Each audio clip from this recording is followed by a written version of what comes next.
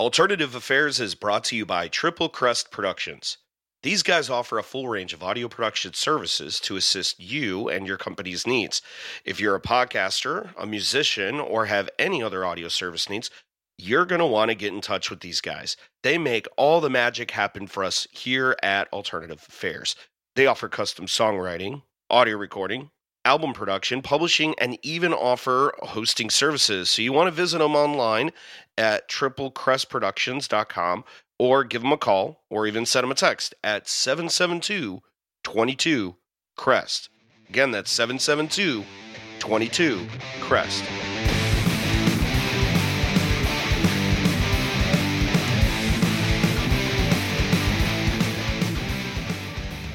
So what does alternative music mean to you?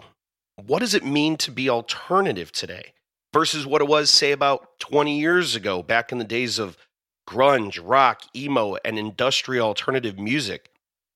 On today's episode, we're going to be reminiscing about the days of old with Soundgarden, Alice in Chains, Pearl Jam, Nirvana, Stone Temple Pilots, and so many more of our favorites of our youth. And we're going to go ahead and talk about what is transforming alternative music. Are all genres of music evolving, which kind of lends itself to produce a different style as we've seen in years past? If you think about it, aren't we hearing the sounds of Bowie, the Smiths, and even Devo and Queen? It's almost as if we've warped back in the 70s and 80s and we're revisiting the sounds that we've long revered as classic. It seems 80s pop has transcended into our new alternative sound. Is this because of the evolution of pop music? We're evolving the sounds into a new alternative with electronic alternative with Missio and Churches, mellow new age sounds of Cigarettes After Sex, the pop rock and sounds of Echosmith, 30 Seconds to Mars, The Unlikely Candidates, and so many more. While some of our favorites are still around today, like Alice in Chains, Foo Fighters, Sublime, and even Offspring, there is certainly a new vibe to today's alternative sound. We see it, we feel it. We know it's there. On this episode, we're going to be talking about alternative music from rock and grunge to pop, electronic, and contemporary alternative music and what it's meant to us and how we've seen it evolve to today's sound. Today's podcast is strictly based off of our own personal bias and opinions. Although we will be presenting cited facts, we are in no way professional music critics, nor do we even try to play one on the airwaves. I'm your host, Jason, and you're listening to Alternative Affairs. Hey everyone, that's right, you are listening to Alternative Affairs. We are finally here. We are on the airwaves. I am very excited to finally be bringing you the best in alternative rock talk, news, and interviews. We've got a hell of a season lined up for y'all. Now, I want to go ahead and welcome my good friend, my co-host for today's show. This guy definitely knows his music. Everyone, please welcome my good friend, Mr. Sam Holcomb. Hey, thanks, Jason. I'm really excited to be part of Alternative Affairs. I know this podcast is really going to do some big things coming up in the alternative world. Our first show, obviously, rightfully so, is going to be dedicated to the evolution of alternative rock. Sounds that you and me kind of grew up with, we learned to love over the generation, from emo to grunge to synth pop to Brit pop, funk, punk, and then how it comes full circle around to where it is today. So I want everybody to sit back, relax, open up your ear holes, and join us on this journey of reliving our youth and onwards. You're listening to Alternative Affairs, and this is Episode 1, New Beginnings.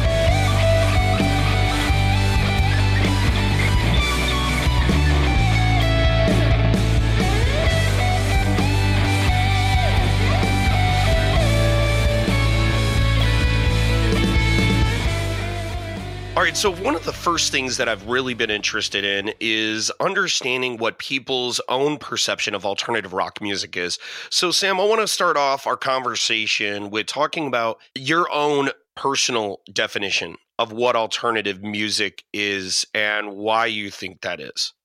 Well, alternative music has such a broad spectrum of what can be in an alternative. For me, it's something that doesn't fit into that natural norms of cultural society. It's got a different sound than rock, but it's got a different sound of pop too. Okay, all right. So I'm going to go ahead and reference my favorite internet resource, and I think it's yours too, Wikipedia. We love Wikipedia. Of course. Let's go ahead and read off the definition here, and I think it's actually pretty good. So I'm going to read this here from Wikipedia. Alternative rock, also called alternative music, alt rock, or simply alternative, as we all call it, is a style of rock music that emerged from the independent music underground of the 1980s and became widely popular throughout the 1990s. In this instance, the word alternative refers to the genre's distinction from mainstream rock music.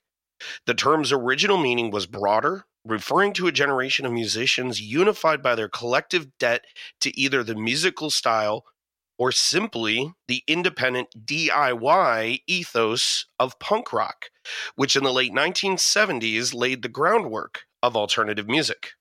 And at times, alternative music has been used as a catch-all description for music from underground rock artists that receive mainstream recognition, or for any music, whether rock or not, that is seen as the disconnected from punk rock, including some examples of punk itself, as well as new wave and post-punk. Alternative rock is a broad umbrella term consisting of music that differs generally in terms of the sound, social context, and regional roots. So that's really interesting, right? I think that definition in its own just seems to kind of warrant this. I think a lot of eyebrows kind of got raised right there because, let's think about it, right? Let's take it back into the 80s, the 90s. We had college radio airplay. We had a lot of local bands. We had great bands coming out of some great areas, namely out of Seattle. Right. We had the birthplace, which I consider the birthplace of alternative, maybe of our generation. Yes. But we have a lot of great sound coming from that 70s and 80s from the punk era. And then we had the college radio airplay, the word of mouth that started getting these localized bands out there. And it's just, to me, it's just really interesting to kind of see where that genre of music first came up from. So let's talk about a couple of the bands. So let's talk about, here's a couple we're going to throw out to you. The Pixies, right? Depeche, yep. Depeche Mode, okay. And how about The Cure? The Cure is another one. And I think all of these were pulling from the roots and all that. And I think it really stems from Gen X, because Gen X was the age of the emo, woe is me, man, Mm-hmm. And it's so crazy how then that evolved into what I refer to as that 1988 to 1992, somebody that was coming of age around then, as we refer to ourselves as maybe the Xennials. We like to refer to ourselves as Gen X, but we're not quite Gen X as per the, I'm using air quotes here, definition or the dictionary meaning The of Gen X. Wikipedia. The Wikipedia definition of Gen X. Yeah, but you know what? We still grew. I mean, we weren't really coming of age when The Cure and the Smiths and all them were really hot, but we knew about them. That's where a lot of these bands that came out in the 90s and kind of created that birth of alternative music. So we have an Urban Dictionary definition, and I like this dictionary meaning because of the fact that it has more color to it. And I think with anything as an artist wants to do is add color of some sort, right? It could be dark grays, or it could be blues, or it could be blacks, but it has some type of color to it. So let me read this here from Urban Dictionary. A less intense version of rock and a more intense version of pop. Typically strays from generic lyrics of pop. Lots of subcategories, we know that, and we're going to talk about that. But the main two are alternative rock and alternative pop. And we see a very clear, so Sam, we see a very clear distinction of alternative rock and alternative pop. Thinking of, let's put 2 years out there, 1990 and 2010. Do you agree? Yes, I do agree. Okay. So let's name a band from the 1990s. We have Nirvana, right? We have, yep. And then who do we have from the later years? So we could probably say someone like Echosmith. And they're newer. They're way newer, right? I would have to say 2015, 16. 2015, 16. Yeah, but talk about, pop, right? I mean, that's definitely got a poppy sound to it. 30 Seconds to Mars, right? I mean, they're rocking, but they've still got that pop but there's vibe. an alternative sound to it, yeah. Right. So today what we're going to do is we're going to dig a little bit deeper into the roots of alternative music. We're going to break down a little bit of the history of how alternative music has started, and again, kind of referencing Pixies, Depeche Mode, the Cure, the Smiths, and then how it evolved through the '90s, really as most of us would refer to as the birth of alternative rock music, or as some of us would refer to as the Nirvana era, where we saw some great artists such as Pearl Jam, Stone Temple Pilots, Alice in Chains, and Red Hot Chili Peppers. Then we're going to be talking about the turn of the century, and I think that was really, and Sam, you actually put down here something really interesting, which was, it was kind of a shift. It was a shift in how music kind of changed. It was that, what did you refer to it as? Kind of that post-Nirvana era. The post-Nirvana era. The post-Nirvana era, where alternative music has that name, and it still does today, but the genre itself is evolving to affix to the generations that are listening to today. And that 2009, 1999 to 2003 or so was kind of a transition period, or a shift from that post-Nirvana era where we grew up with our alternative to the alternative that it is today. Yeah, and I think we've seen some really great bands come of age, around between 2000 and 2005 as well. So we're going to talk about that turn of the century almost. And it's, Sam, it's actually kind of funny how we can actually say that. Turn of the century. It's weird. So let's dig a little bit deeper. Let's take a trip back into our youth. Let's become little kids again. Become little Jason and Sam. Let's get our flannel shirts on and listen to some Nirvana. Sitting on the corner around the corner with stolen cigarettes. Yeah, with a tube TV and MTV's on. Yes.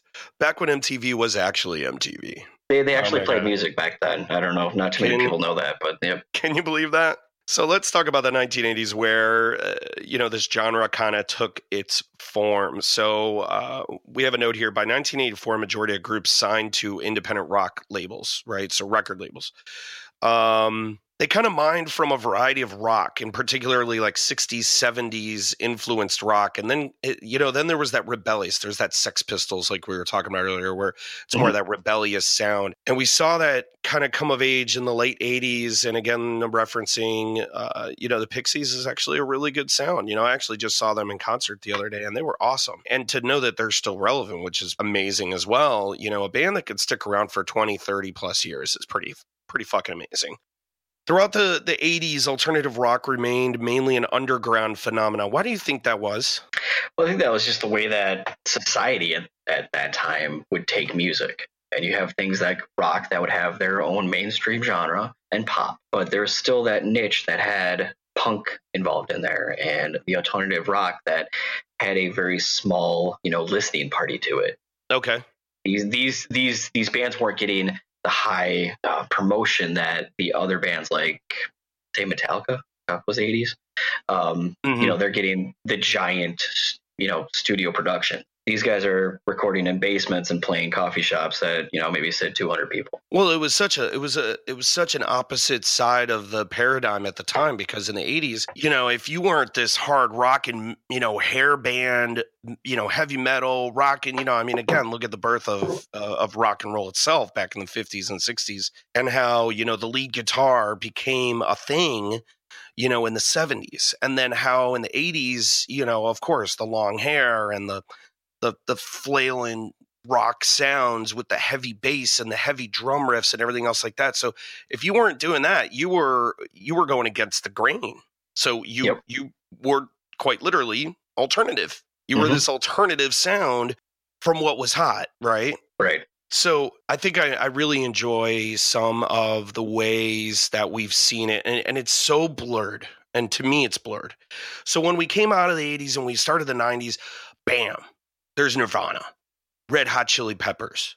And then we just pulled up a list of number one hits from the early 90s, and Give It Away came up in 1991. I think we start feeling old at that point, right? That's the point where we start feeling old. They're still out there doing tours. They are. Holy shit. They're still good friends, and they're still together, and they're still doing tours, and Flea's still crazy as shit. Yep. All right, so let's talk about that era, right? So we had the 90s, and it really was a change of a decade. And I think, the 80s, bam, 1990 hit. There was a lot of political things going on. There were a lot of, there was this coming of age type of thing going on. The Gen Xers were starting to come of age, and then you had this new Xennials generation. And again, as I mentioned in the introduction, what is the sound of our generation? What do you think our sound of the generation is? We're going to talk a lot about Nirvana, and I do apologize right off the bat, because I think that that's where a lot of the alternative for our generation, my generation, started off of. Like when we throw out that fact about Red Hot Chili Peppers, I love Red Hot Chili Peppers, but I didn't really realize that their major hit was in 91, because at that time, we were so fixated on Nirvana and what is this new sound that's coming out. Some other bands that I notably very clearly remember is Pearl Jam and Stone Temple Pilots. I mean, those guys, I can remember sitting with friends, hanging out, and just chilling out to some Pearl Jam and listening to that. What was the CD 10? I think it was, and it was amazing. And Stone Temple Pilots. I'm like, Scott Weiland, man, and it quite literally was still that sex, drugs, and rock and roll type of feel that. We knew, our parents knew back in the 60s and 70s. But brought around to our generation. Oh, they were. Yeah, it was totally, it kind of pulled us in like a hook, right? Pulled us into this new sound. Now we have a way to kind of disconnect. And of course, we were a bunch of angsty emo kids that, some of us were raised well. Some of us really weren't raised as, great. A lot of us were out on the streets. A lot of us were just doing whatever we wanted to do. And I grew up on the, on the streets right outside Chicago. Nothing too tough. It was the suburbs, but depends on what part of Chicago. Yeah. But I clearly remember just, chilling with the windows down and the hair blowing out and just jamming out to, Smells Like Teen Spirit, was, a good memory there. And Stone Temple Pilots and Pearl Jam, I think just those three bands, and Red Hot Chili Peppers, I'm going to throw in there, really just stick in my mind as kind of being that coming of age story for, I think, most of us, right? Yeah, right. Again, that first taste of, as a country or as just, music fan, that's that first taste of alternative music. Let's talk about it. So let's flip a coin real quick. So let's talk about some other bands that came around in the early 90s that, kind of lended itself to some of the newer sounds that we're going to talk about here in just a little bit. REM. Oh, yeah. All right. Right. Yep. So very chill, there wasn't a whole lot of headbanging with REM songs. It was kind of very storytelling, some songs had a folky song to it and some of them had a very very chill. Pulling from everything there. Yeah, definitely. And the Feelies and the Violent Femmes, again, pulling from folk music and the punk influences from possibly from the 80s, I think was pretty cool as well. Yep. So we saw, that alternative music kind of has its root with independent artists and independent rock. All of a sudden the 90s hit and you got these bands that we mentioned just a little bit ago. And what did they do? The more larger record labels. So let's talk about, we had RCA and we had Universal and others that all of it, and MGM, they all had record labels that started hearing this and they're like, this could be something, let's get them out there, right? Let's start making some money off these guys.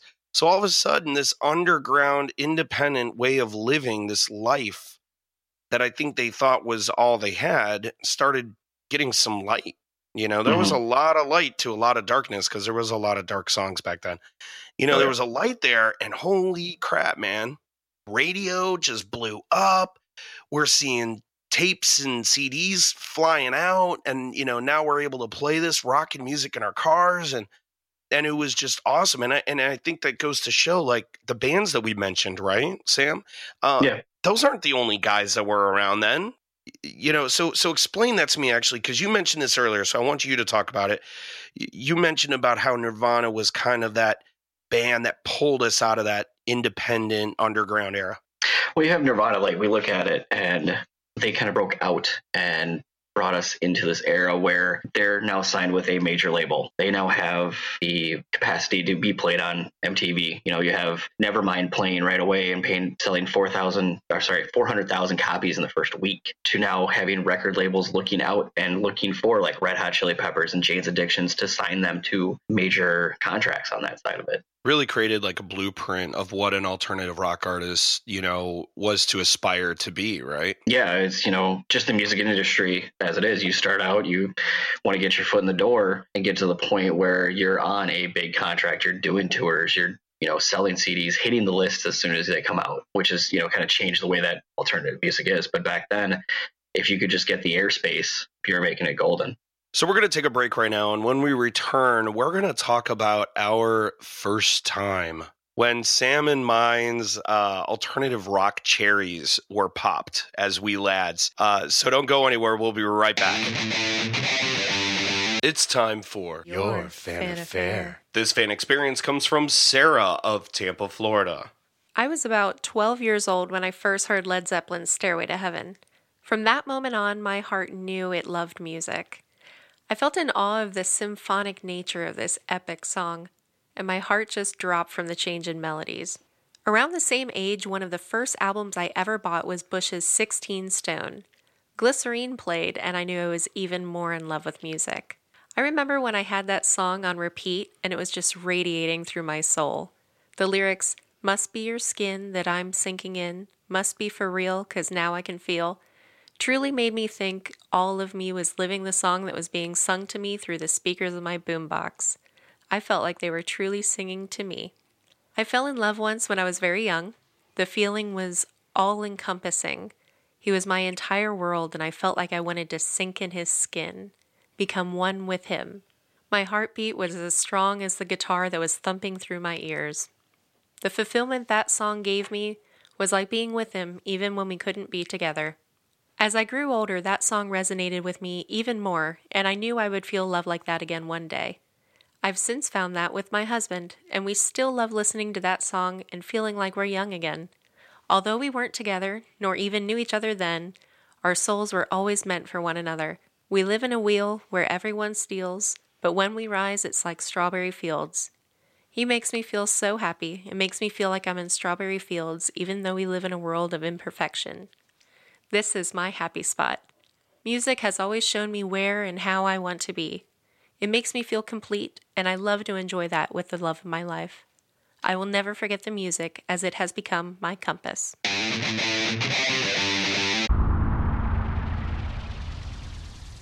Dude, always rocking, man. I really appreciate it. I think this is really cool, and I think we have a lot of listeners out there that are feeling us. They're hearing it. They kind of have the same, and it's really cool. Some people don't even know the roots of alternative music. So one of the things I want to talk about is our first experiences of alternative music, and I was kind of leading into it before we took the break here, but. So tell me, man, tell me a little bit more about your first experience into alternative rock music. All right. So, my first taste of alternative music, give you a little bit of backstory. I live in Wisconsin, grew up in a little town just north of Madison, a lot of great music out of there. But my first taste was early 90s, sitting on the couch with my mom, watching MTV and actually having music on MTV, the unplugged Nirvana session, seeing this straggly little guy with blonde hair down to his neck, not the normal sound that we were hearing off of the rock or the pop that we were originally had. That was that first taste of that kind of more gritty music that I've slowly kind of revolved my life around now. Yeah, that's an awesome, and that was an awesome unplugged, and I think it kind of blew me away because I think that was the first time that I saw a band, and I guess I think we were pretty young and impressionable at the time. But I think we were looking at it like, whoa, what is, like, how are they doing that? That's awesome. Like, it was the first time I saw an acoustic set of, this band that all I know is, Smells Like Teen Spirit, right? That's the song at the time. That's the hit, right? And you're hearing this rockin' band, and then all of a sudden they're playing this mellow acoustic version with bongo drums and acoustic guitars, and I just thought I was blown away as well. So I could certainly empathize with your story there, man. Yes. My first story, I don't really have one, and I have to be honest about that, because you didn't have an epiphany like everybody else did? Yeah. I think it speaks to the generation. I think it speaks to the generation and the genre of music is that it just snuck up on us. It didn't hit us like a ton of bricks. It was always kind of there, but it just wasn't as mainstream. I mean, we knew about the Smiths and we knew about the Cure and we knew about U2 and we knew about, these other bands. And then as the 90s progressed, all I was listening to was Q101 right outside Chicago. It was one of my favorite rock stations growing up. And I remember listening to Pearl Jam, and I remember listening to it on a brand new shiny CD. And it was so cool. It was such a new thing, So for me, like, music was such a new thing because it was on, CDs now. And if you heard it on CD, it was like state of the art at that time. You weren't listening to 8-tracks or tape cassettes anymore. Yeah. And I have to say, with my best friend at the time, we would sit in his house and we would make mixtapes, and then we would play it off like we were radio DJs. So it's kind of fun. And we would like sit there and go, and you're now listening to Pearl Jam. Of course I had this like little childish voice and everything. But I mean, that's what brought it out for us, right? I mean, we would just listen to this music and it was fun and it was jamming and it was rocking, but it was still that, man, they're really talking about us. I mean, they're talking about our problems. Mm-hmm. They're talking about us. Just, the breakups and the sorrows of, mom or dad walked out and, it just all of a sudden it started clicking with us. It was so crazy, and of course, I'm sure our parents and even our grandparents could even say the same thing about the music of the yesteryear, but man, it just seemed to connect with us. And all of a sudden we were kind of feeling like we were, and I kind of like bringing it back to like the hippie days, I kind of feel like jumping in a Volkswagen Beetle bus and traveling across country. Just to go see that band, of course. Or just to go see the band or tour with the band. I remember that was the, of course the 80s was all hair, right? Oh, yeah. Remember all the girls with the hair. And of course that was the era of the groupie, mm-hmm. I mean, they would follow the band everywhere and do things they shouldn't be doing in the bus. Yeah, just follow the bus everywhere I go.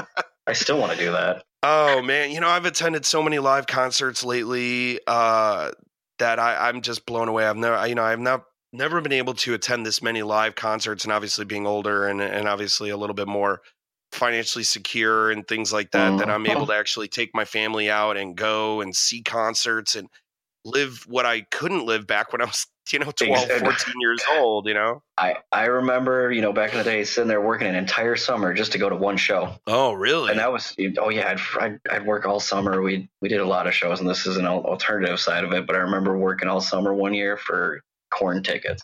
Korn tickets? Oh, yeah. I saw Korn. Of course. But now it's like, I feel the same boat as you. It's like, I can do all the stuff that I wanted to do when I was in high school or even younger, So one of the things I want to talk about is something we alluded to early on in the episode. We talked about the shift. We talked about an era that you like to refer to as the post-Nirvana era. So that leads us into the mid to late 90s. And we saw a lot of great artists kind of come to light, as we progressed towards the turn of the century, right? Mm-hmm. So, one of those is like Blink-182 was right around. They hit number one with All the Small Things in 1999. And you had some other really great bands. And I think you still had Pearl Jam, of course. They led us through the 90s. You had Red Hot Chili Peppers that led us through the 90s. We had The Offspring. We had Filter. We had a bunch of really cool bands. Fuel was one that came out. Yep. Later in the 90s, but they were out there. So give our listeners a little bit more of your take on the post-Nirvana, the shift in alternative music. Well, like we were kind of talking about earlier, is alternative music is a fluid genre. We had that major boom in the early 90s, Nirvana, Green Day. They all bursted onto the scene and now got alternative music to be mainstream. This day and age, in that 90s to 2000 era, the later 90s, sorry, Kurt Cobain had just died.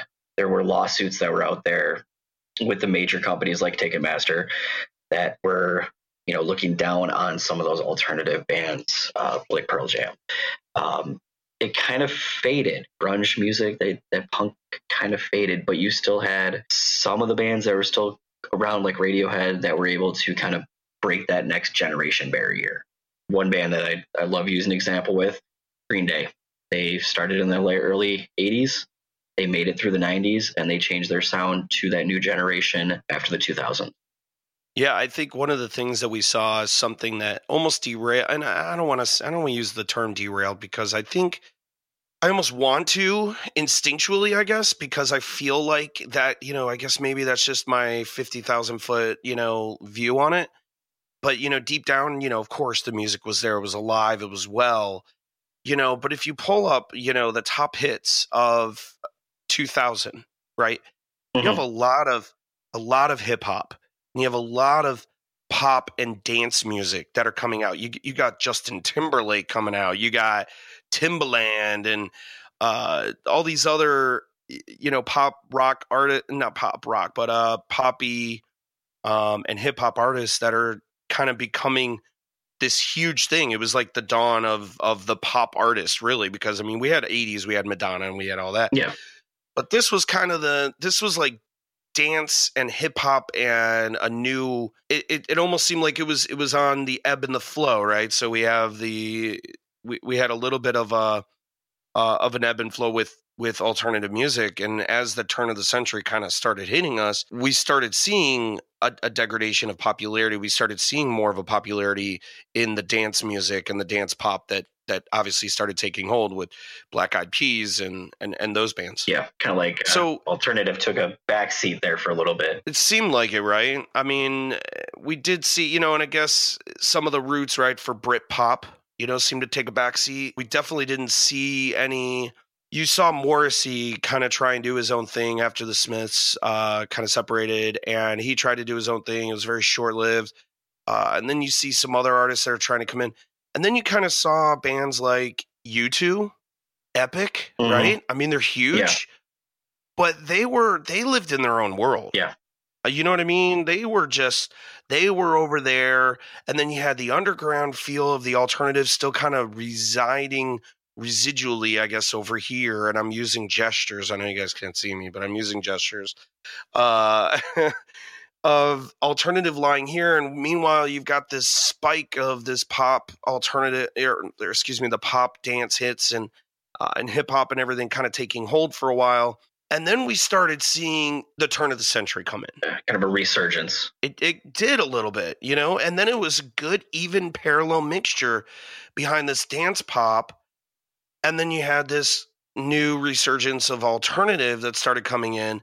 And that started progressing, and then it evolved even further to combine pop, which now we had this new way of enjoying alternative pop music. And then we had electronic alternative, and now it almost seemed like around that turn of the century that that adult contemporary style seemed to kind of take hold a little bit, as far as what people knew of as alternative. Correct, right? Yeah.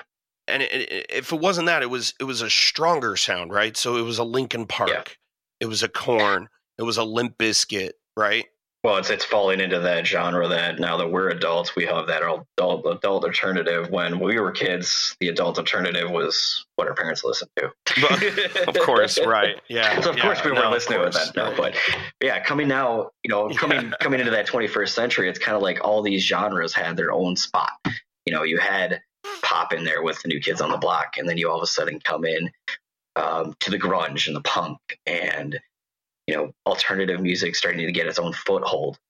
But now you look into the 21st century, you have, like you were saying, those bands that are coming through, but all the other genres like new metal, like you mentioned Korn, they're falling into new metal. That's a metal that wasn't even listened to when we were kids at that point. So check out some of the number one hits from the late 90s, again, approaching that turn of the century. As we were seeing at Chumbawamba with Tub Thumping. 1997, we had Everclear. I saw them in concert in Hilton Head Island in South Carolina, and I got to see them at a little club called Monkey Business, and it was awesome. These guys were good. Yeah.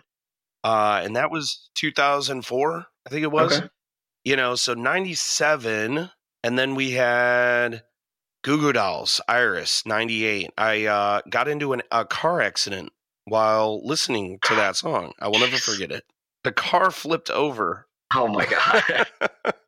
And landed in a ditch. We were upside down in water.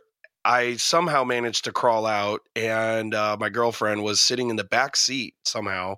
People stopped and pulled the car up. It was so crazy. I'll never forget that. So there's my story for Goo Goo Dolls, Iris, 1990. Yeah, that was 98 when it was big. What else? Oh, here's a good one. Sugar Ray, 1999. Smash Mouth was in there too in 99. Are we not seeing just a natural, listen to these, you're hearing these songs in your head, right? You're hearing me list them, and you're hearing this progression, this different sound to how alternative became, right? And then, like I said, you did have some of the rock, that was in there. We had Creed and Limp Bizkit, and of course Blink 182 came in 1999 into 2000.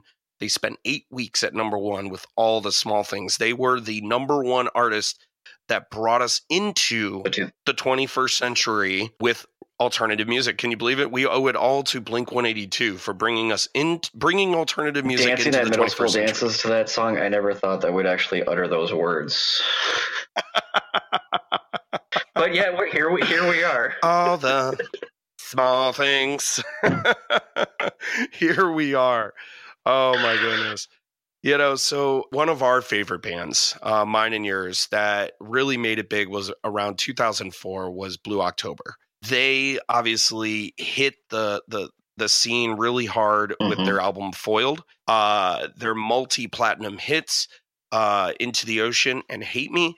And again, it's about depression and angsty and emo-y. And so to me, combining them with other bands that came out and they kind of seem to stay true to the form. But if you look at their albums that came out before Foiled, you didn't hear anything about them because they were really, again, they were kind of stifled a little bit, and yet they stayed true to that alternative, that emo, angsty type of songwriting. And then they came out with this rockin' song, Hate Me, and became really big. And of course, they had some success from there. As we progress through the 21st century, we've seen this. Even to me, and I don't know about you, Sam, but to me, I've seen a greater evolution of alternative music since the 2000s. And I'm even going to go as far as dramatically, if you were to look at it on a graph chart, there would be a spike right at about 2010 and beyond. We see a huge change in how alternative music is today, right? Sitting at number one right now is Broken by Lovely the Band. So I don't know if you've had a chance to listen to these guys live. They're really cool. I actually saw them play with Blue October in Orlando this past year, and it was a lot of fun. And, but again, they're bringing that early 2000s angsty, emo-y type of sound. But then you got the dance. So sitting at number two right now is Say Amen by Panic at the Disco. So talk about that completely different sound. Yeah. It's that poppy dance. Yeah, completely, right? And you could sense just in those two. And then we got another one, Sir Sly, right? And then you've got another one here, number 4, Whatever It Takes. And again, we are sitting here, and I know that this podcast is being aired much later on, but we're sitting here on June 25th of 2018, and I'm letting you know what's hot right now because I think it's relevant. We see this broken down difference within alternative music staring at us right here on the top 5 in the charts, right? With Imagine Dragons sitting at number 4. Again, a different sound of alternative. So you've got these different sounds. Another really crazy sound sat number 1 for several weeks on Alt Nation, which was Middle Fingers by Missio. Bottom of the Deep Blue Sea sat at number 1 for several weeks on Alt Nation. again, a much different alternative sound, and they're bringing EDM into the alternative scene, right? And you've got Mixing that genre in now. Yeah, exactly. So has the way that the music industry has evolved, has it changed the definition of alternative for you? I think so. Because if you look at that original definition that we kind of looked at the beginning of the podcast, is that underground, that independent. The way that right now alternative music is widely accepted, we have radio stations that are out there now have top 44 alternative music. It's readily accessible, but it's still going to be pulling from those genres that were from the later years or the early alternative sound to now. Changed maybe how we look at the definition of how alternative music sounds, not how much the lifestyle is as what much of it was before. So what do you think the definition of new alternative is today?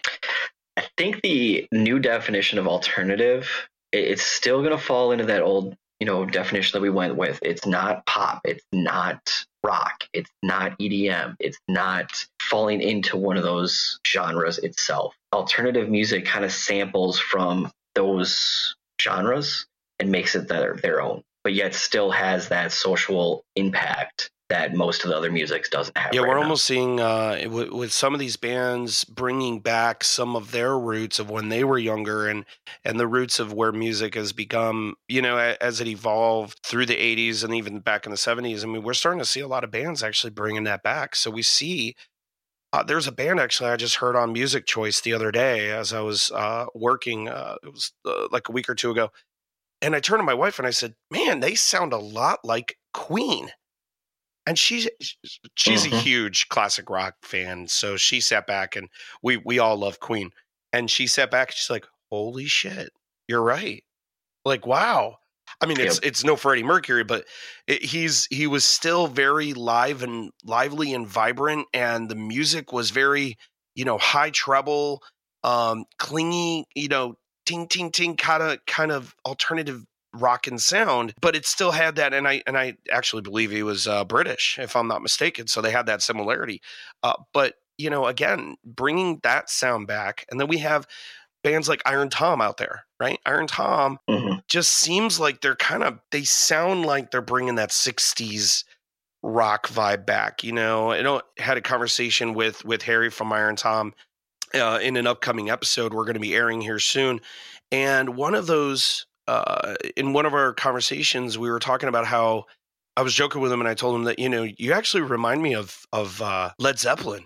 Like, you kind of remind me of Robert Plant a little bit, and I'm like, listen, they do. Yeah. So he's got that higher pitched and very melodic, but a very higher pitched, and you got the great guitar playing, and again, very, and I don't want to use traditional, but very guitar, drums, lead singer, keyboardist, bass. So you've got the key elements all coming in, just like it was back in the 60s, where it was guitar leads mixed in with higher pitched solos and things like that. Yeah. So what else do we have here? And I think this is a really good, I like to use this, Echosmith. They should be in the pop category. They should be. I feel like, their song Over My Head, and they had The Cool Kids was another one.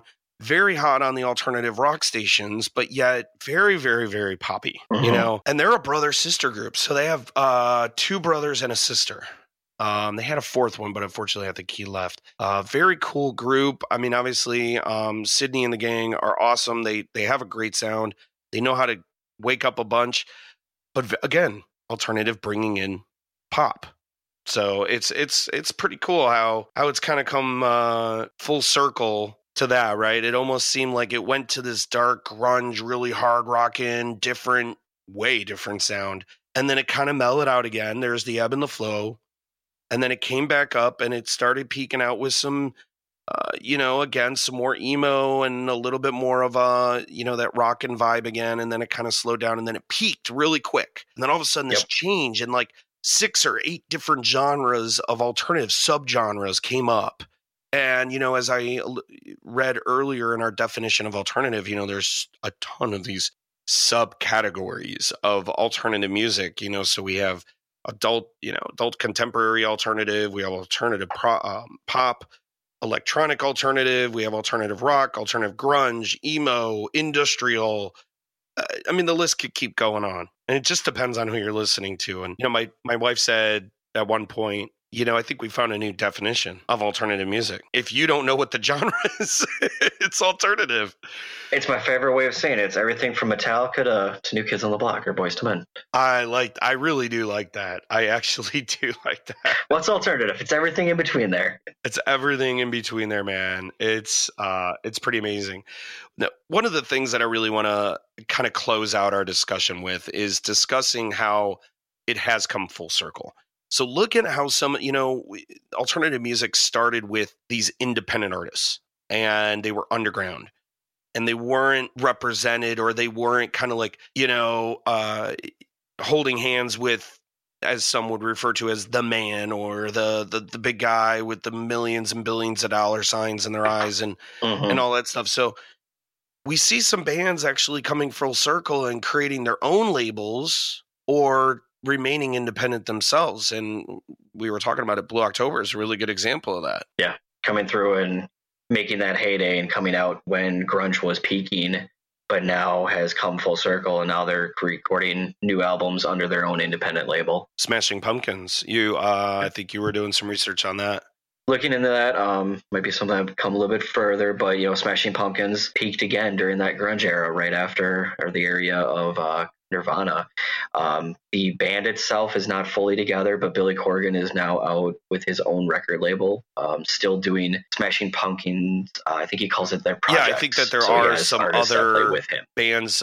Garbage was a good one, right? Wisconsin, born and raised out of Madison. And you got the influences of Butch Vig, who produced Nirvana, where they started on their own independent label, made it big in their later CDs, went on hiatus for about 5 years, but now they're back recording under their own label out in California. See, I think that's another good example of bringing it back to their roots of remaining independent and kind of bringing it. Now, of course, you've got the success. You can continue your dream by helping other artists and producing. And, Blue October is independent right now. They have their own recording studio and production company, but literally no record company, right? And you've got them starting and helping other bands. Matt Noveski, the bassist, owner, operator, and producer of Orb Studios, and he's helping other young artists. He's producing their albums and records and getting them out there. And I just think that that's so cool. Use that success, bringing it back to the roots of what alternative music is all about. And that's being independent for the love of the music and everything else like that. Use the mainstream. Absolutely. We want to hear the music. We absolutely want to be part of it. We want to enjoy the journey with you. And I will tell you, if you are a young artist out there and you are listening to this, we want to talk to you guys, because we want to know how your journey has been. We want to know what it's been like for you, where you see yourself. What do you aspire to? Who are your influences? You guys can get in touch with us at any time. Get in touch with us at altaffairs.podcast@gmail.com. Again, that's altaffairs.podcast@gmail.com. We want to hear from you. We love, obviously, getting in touch with local artists from our own areas. We love talking to, obviously, new up-and-coming artists that may be opening for bands that hopefully one day people are opening up for you. So let's have a conversation. Let's talk about things. We want to hear your influences. We want to see how you think alternative music has evolved. All right, everybody. Thank you all so much for subscribing and listening to Alternative Affairs Episode 1. It's pretty much in the books, man. Thanks a lot, Sam. Thank you, Jay. Sounds great. No, man, great discussion. Good topic. I think it's awesome to hear that. I think our listeners are definitely jiving with us. And, I just keep seeing the top charts just fluctuate constantly with different styles of alternative music. And I'm loving it right now. It's a great time to love alternative music. And I think we're kicking this podcast out at just the right time. And it's really good to have the history. So what's next on Alternative Affairs, right? So we're going to have several episodes that are ready. They should be posted by now if you're hearing this. So check us out. Check out other episodes. We got a great episode, great interview with Missio, Iron Tom, We've even got a kid cast that I did with my daughter and my niece talking about the generational gap and how it's changed. And that's super exciting as well. And I'm really happy that we're able to bring this to you guys. And my good friend Sam for joining me. I'm sure we'll hear from you again. I'll definitely want you on the show again. For sure. So one of the things that we really were talking about, you and I doing, was more of a history, pulling a band in and actually talking about the history of that band and the influences that they've been under. So kind of digging a little bit deeper into what we were talking about here today. Correct. Yeah. Trying to do a showcase or one episode on a particular band, potentially starting further back in the generations. We do have that foundation of what alternative music is, seeing where their influences came from, and then working our way up to what we're showcasing for the current generation. All right, everybody. Thank you all so much again for listening to Alternative Affairs. You guys keep it real, keep evolving, keep rocking.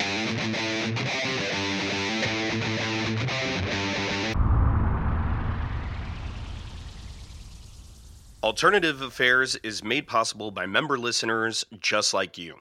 Want to get involved with our show?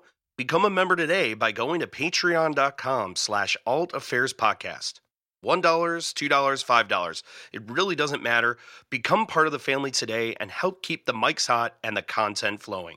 You'll get awesome exclusive content like outtakes and articles, discounts on merchandise, early access to full feature episodes, and you can even co-produce a full feature episode with yours truly. Alternative Affairs is brought to you by Triple Crest Productions. Music by Toxic Cities. Writing by yours truly, Jason Curtis.